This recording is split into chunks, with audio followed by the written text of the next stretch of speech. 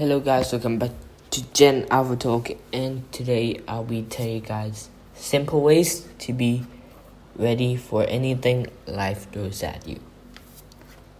It never made sense to me when people use that whole life gives you a lemon metaphor as a lesson on how to deal with anything that life throws your way.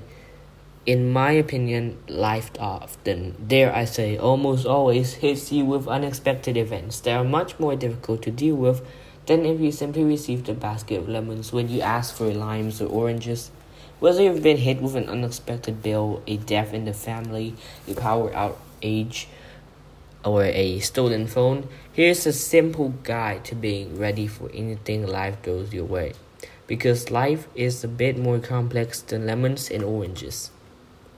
Number 1. Keep your kitchen stocked. I bet this wasn't what you were expecting, but this is really important. Whether there's a weather emergency, power outage, or you just get too busy or stressed out to go shopping. Keeping your kitchen stocked with non-perishable goods will help you be prepared for a number of circumstances. As someone who has lived through the death of a very close family member, I can tell you that shopping is the last thing you want to do after a loved one's sudden death. Real Simple suggests stocking up on non-perishable foods or hot sausages. Probably also a good idea to have a canned veggies, pasta, quinoa, or oatmeal to help get you through seriously bad weather or stressful days. 2. Consider seeing a therapist just once. This isn't something you have to do often, but it's a good idea to see a professional therapist at least once. If you're not someone who's naturally in tune with your emotions, therapists can be really helpful at gauging where you might be emotionally and thus chemically.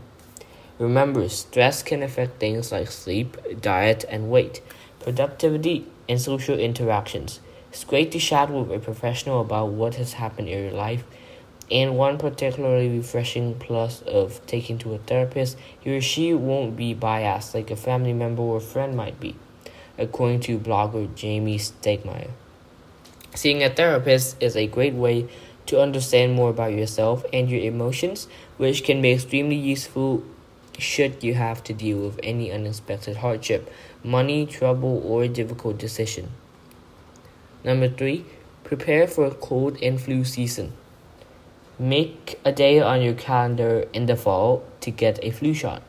Stock up on cold medication, tissues, and immune system boosters like Theraflu or Emergency.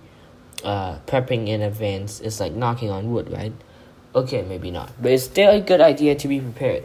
Who enjoys running to the pharmacy when lifting an eyelid is pure pain? When you're properly prepared and you think you're getting sick, just take one of the immune system boosters and get a good night's sleep. Hopefully you'll knock out the cold before it starts, or at least minimize the amount of time that you're stuck in bed. Number 4. Doomsday Prep Your Car.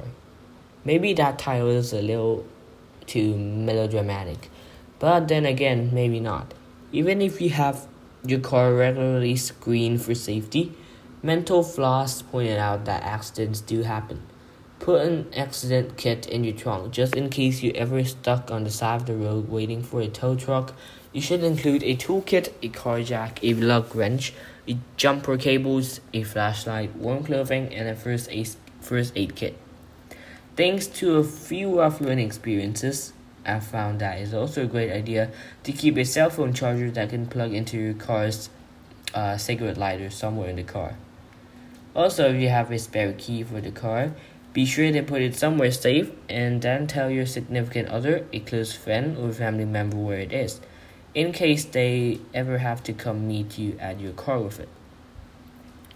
Number 5. Put an ICE contact in your phone. ICE stands for in case of emergency, and most first responders will look for it if they pick up an injured person and his or her phone is unlocked. This is also a great thing to do if you practice any kind of physical activity.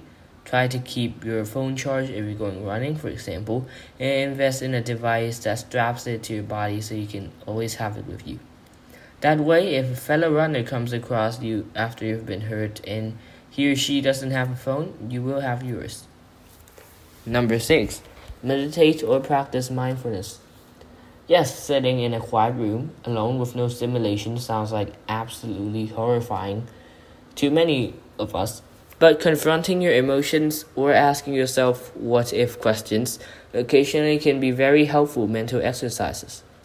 If you're someone who has a difficult time being independent, you can try to imagine what you would do if you were dealing with specific circumstances by yourself.